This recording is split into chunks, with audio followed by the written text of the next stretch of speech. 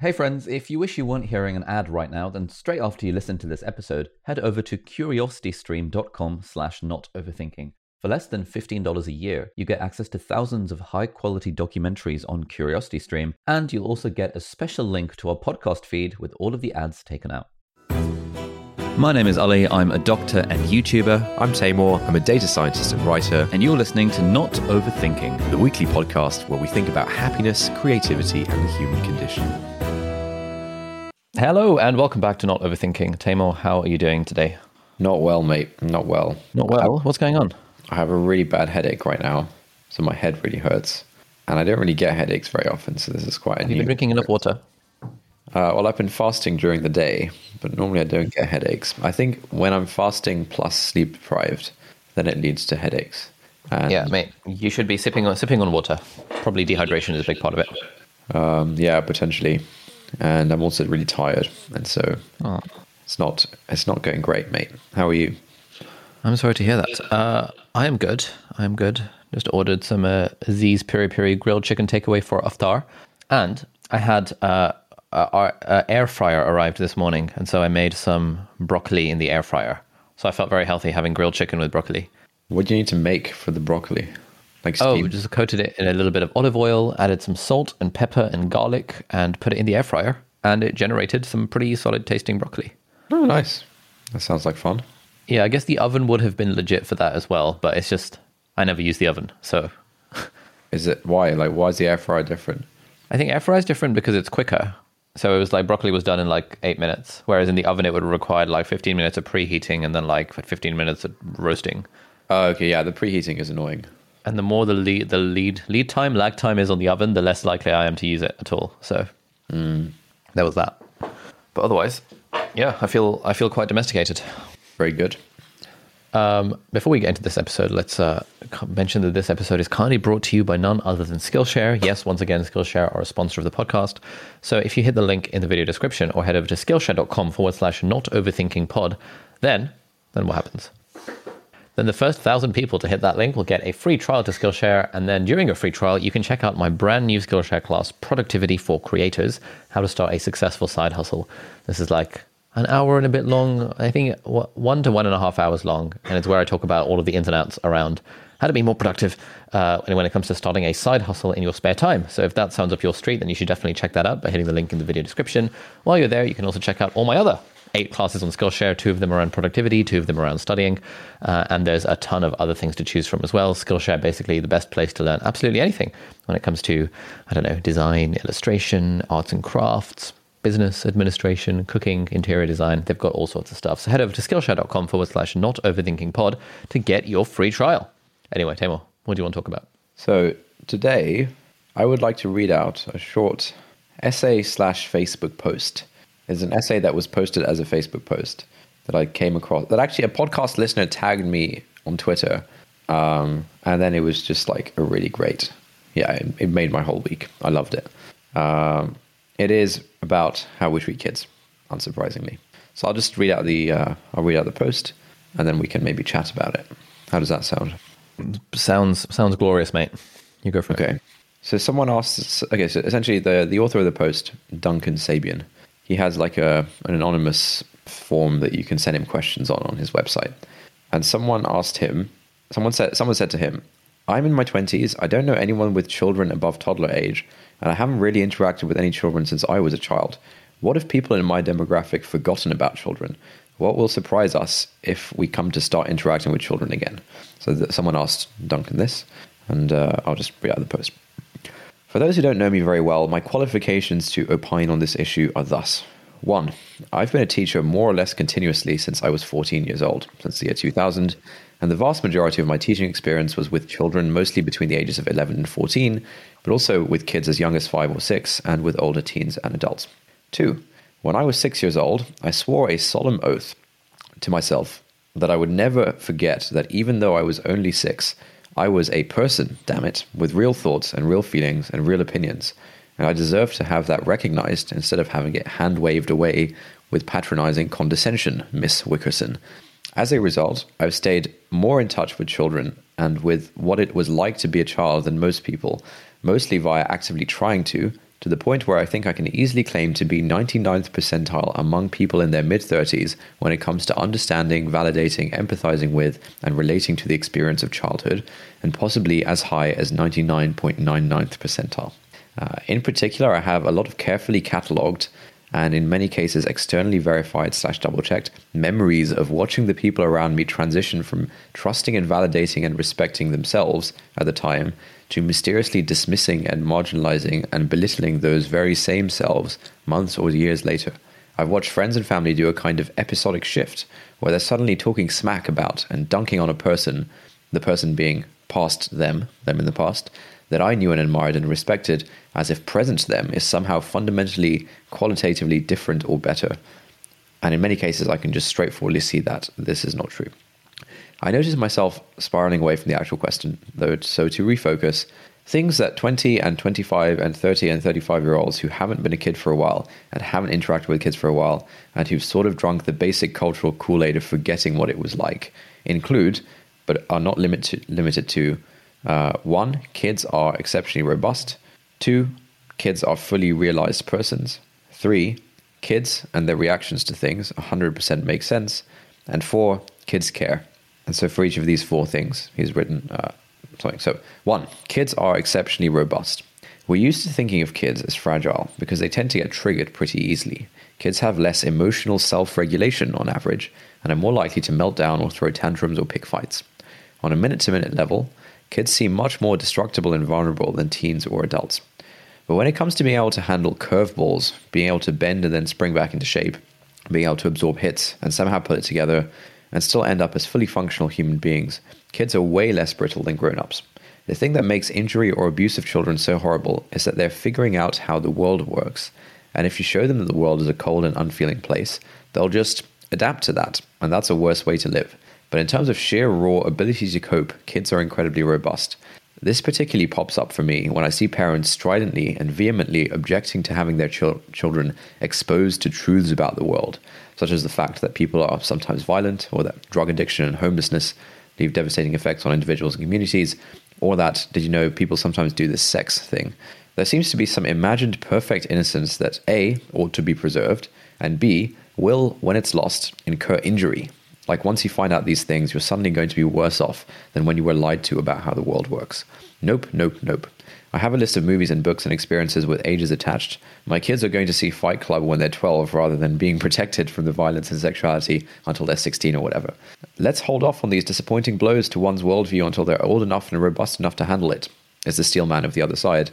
But in practice, I think it's, let's hold off on these disappointing blows to one's worldview until they've built up a lot more assumptions and coping mechanisms around the fake way that the world doesn't work, and also they've lost a lot of their youthful flexibility and regenerative ability. So, to add my own commentary, he's basically trying to say that he disagrees with sheltering kids from some of the harsher realities of life, because when they're young, they can actually cope with those things pretty well. All right, 2. So that was 1. Kids are exceptionally robust.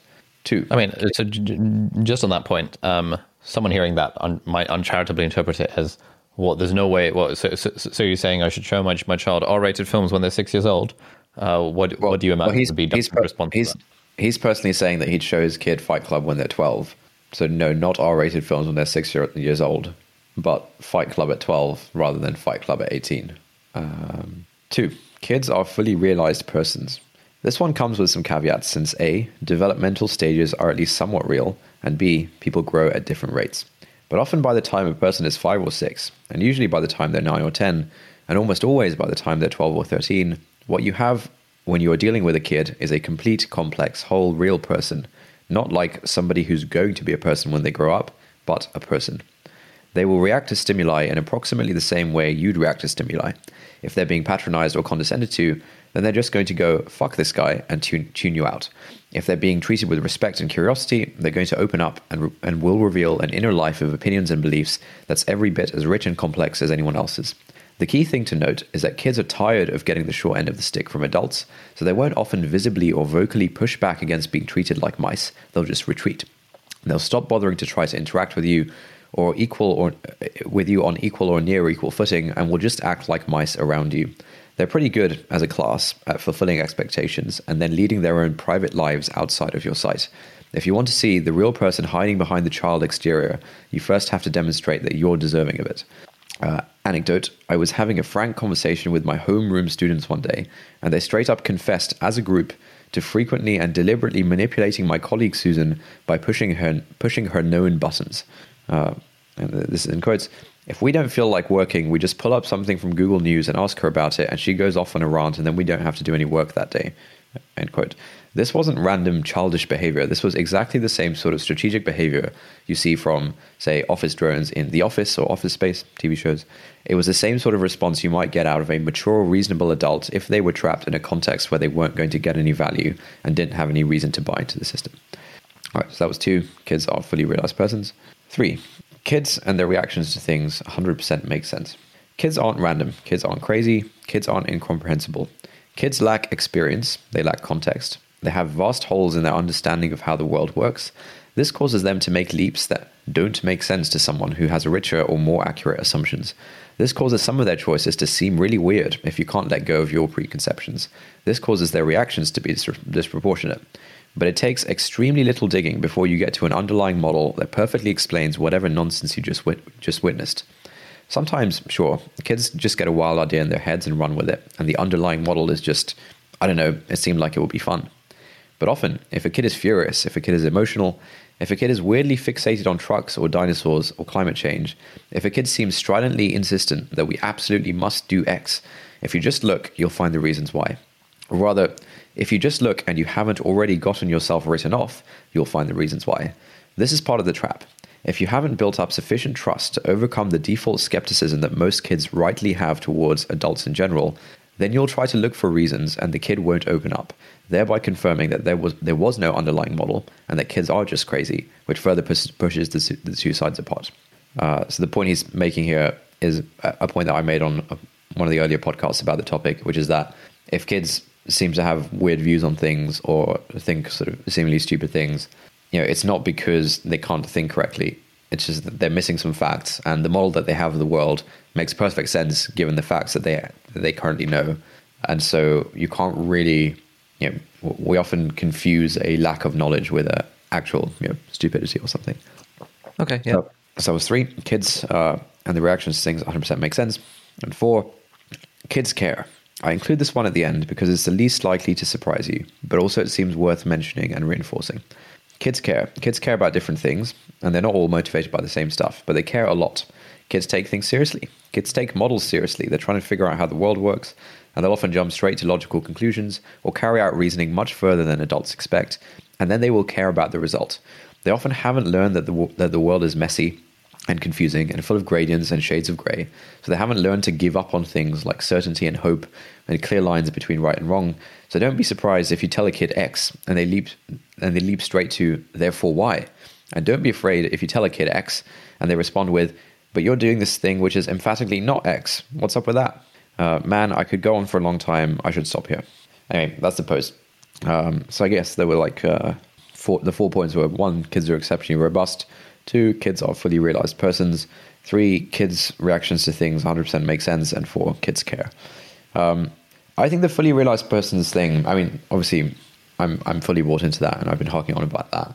But I think the thing he mentions about if a kid is like patronized or condescended to, they're just going to tune the other person out, and sort of they have completely sort of whole and rich inner lives of their own, and the fact that adults don't know about this is just because kids generally don't trust adults to welcome them into their world, and I think I felt this quite strongly growing up. There was this sort of kids world, and then you sort of, there was like the adults world, and you sort of interacted with adults in a certain way, but it was out of the question that like they would be understanding of the kids world. Do you know what I mean? Yeah, very much so. I mean, when we used to go to like family gatherings and stuff, there would very much be an adults versus kids divide. And I remember sort of that framing of the kid will become a mouse like really resonated with me, because I was like, yeah, I guess around adults when I was younger, I basically used to be a mouse and be like, look, right, I just want to do the bare minimum. I want to say salams. I want to shake your hand. And then I want to go up to the kids where we're actually having fun. Yeah. and that was like the inner the inner world of the kids. But I remember even in school, like the teachers that we as kids most respected were the ones who felt like they most respected us, the ones who felt like they were speaking to us kind of on our level and like leveling with us, like man to man, rather than parent to child. Right. Yeah. And those were the teachers that we would let into kind of a bit more of the inner world of the kids. Are you thinking about primary school here or secondary school or what? I'm thinking both. So yeah, I mean, this is a good essay. Make some good points. I think you and I broadly agreed with them. Yeah. Yeah. I'm not sure we have much more to add, but I just wanted to read that out. Nice. How's your kids' manifesto coming along? I haven't made any progress on it in a little while. Okay. Why not? I just haven't sat down and done it really. Okay. Like what stage of development is your manifesto currently at? So I thought I had a first draft a couple of months ago, but then I decided I wasn't happy with it and that it needs a lot of work. And so now I no longer have a first draft. So like what's the point of this manifesto? Like what are you trying to do? I'm trying to convince other people to care about this. Care about this as like a broad topic, or are there any specific points you're trying to convince them of? I mean, yeah, there's some specific points, but the goal of the manifesto as a whole would be to convince anyone reading it that this is an important thing and that they should care about it. Okay. Like kids should be respected and treated as individuals rather than as property. all that good stuff. This sort of stuff. Okay. Why were you not happy with the first draft?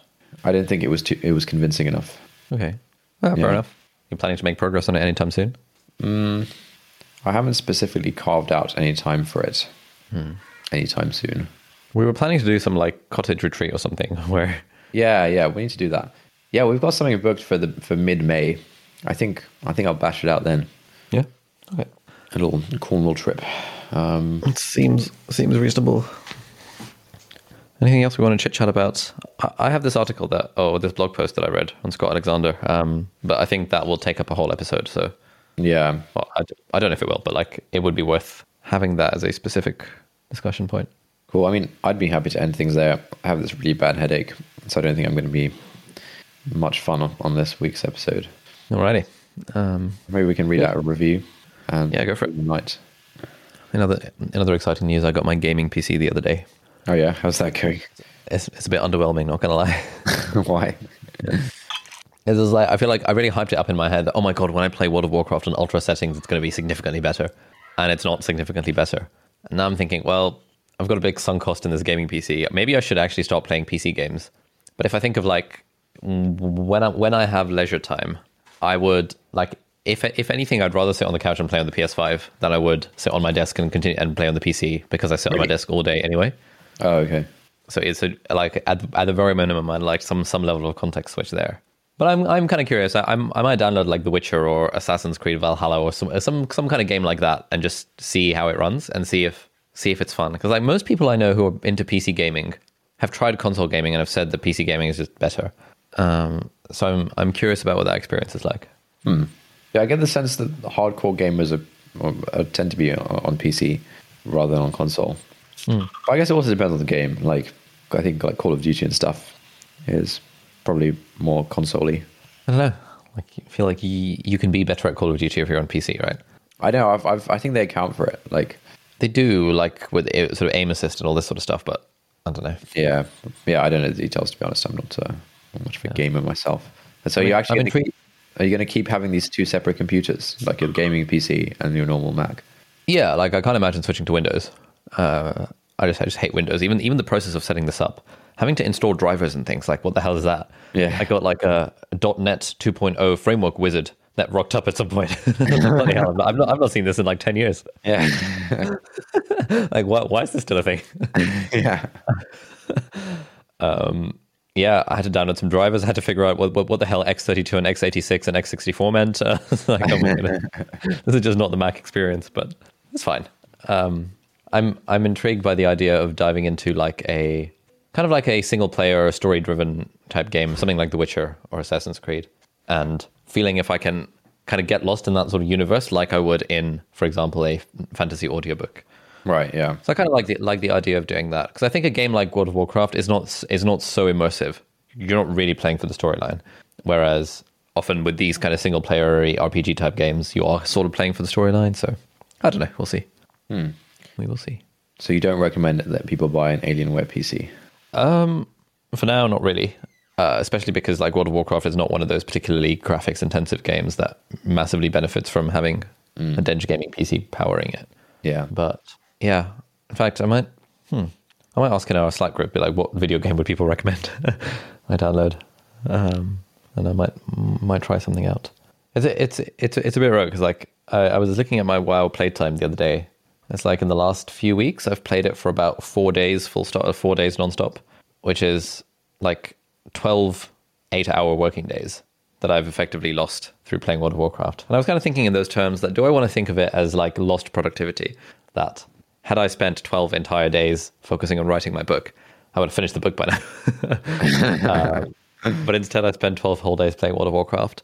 But then it's like playing video games is one of those things that I can do when I'm not feeling like doing work. And I'm trying to be more okay with letting my emotional sort of how I'm feeling dictate to an extent what I'm doing with my time. So these days my goal for this is. But doesn't this go against your whole motivation is a myth thing and like Oh yeah, it does. But like my motivation thing is like a midwit sort of. Okay, so you no longer stand by it.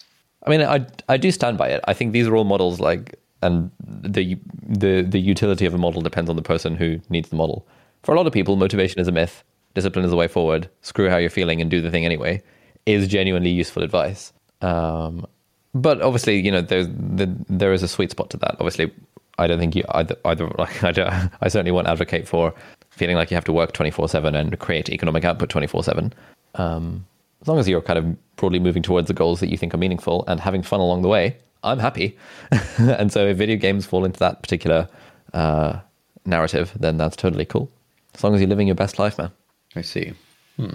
One thing that's just come to my mind is, how acceptable is it for us to, like this week, show up, be like, oh, I've got a headache. I'm just going to read out this Facebook post and then let's call it a day. Is that a reasonable thing to do? Like, I think there is, maybe there is some level of professionalism or responsibility of like showing up and just doing your job every week. I don't know. I don't know where I stand on it. Like, because, people are expecting a podcast every week. We've told people we're going to have a podcast every week. We're doing this thing. We're calling it a podcast and so on. And I don't know. Yeah, that's a good point. I think on the one hand, neither of us treat this like a job. Yeah, and it's more like, hey, we're having a chat each week, and if people want to listen in, they can listen in. So that's like one aspect of it. I think I wonder if we should formulate intros about the podcast after the fact. A lot of podcasts do this, and therefore the person listening can decide if it's the sort of thing they want to listen to. So maybe that would be worth doing for this one. Be like, hey guys, this is this one's a bit shorter than usual. We talk about an essay about kids. If you're interested, listen. Otherwise, feel free to give this one a skip and enjoy the rest of your day kind of vibes. I feel like if people are listening to the podcast, it's because they want to be listening to it. And if someone doesn't get value out of it, it's very easy to stop the podcast and do something else. So generally, I don't. I'm not trying to suggest that. What am I trying to suggest? I'm not trying to say that, like, I think minute for minute, this episode is probably more valuable or whatever than the longer episodes, right? But yeah, my point is just like, is it okay for us to have this mindset of like, oh, I'm not feeling it today? I think it is. I think it's fine. I think also like it's also totally fine to just like not have an episode some weeks. Is it? Yeah. Like who actually cares?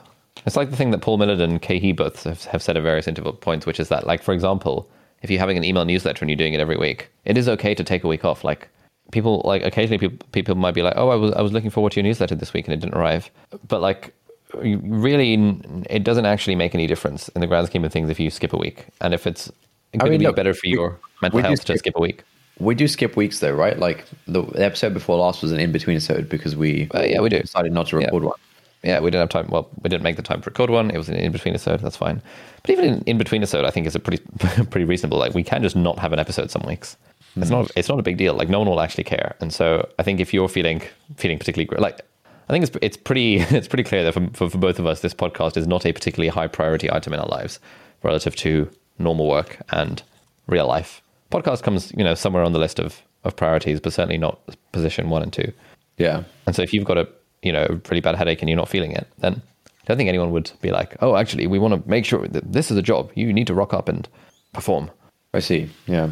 Which I think is the benefit of doing a podcast like this, where it does have that kind of casual vibe, and it's not all right, welcome back in this week's episode, where it's sort of like a live on air every single week, showing up and doing your job thing. So yeah, I'll have more of a think about this. I'm not sure where I stand. All right, I'll read a review and then we can call it a night. This review is entitled Engaging and Insightful Podcast. It's a 5-star review from user_con in Sweden. They say, really enjoy your podcast. I listen to it whenever I go for a run, and I'm always excited to hear the microaggressive debates between Ali and his brother. Bringing on new guests also adds a lot of flavor and keeps things interesting. Please keep making them. Thank you to user Kwon in Sweden for that review. Microaggressive debates. It's interesting. Nice. Love it. All right. Thanks a lot for listening. Good stuff. Thanks for listening, everyone. We'll see you later.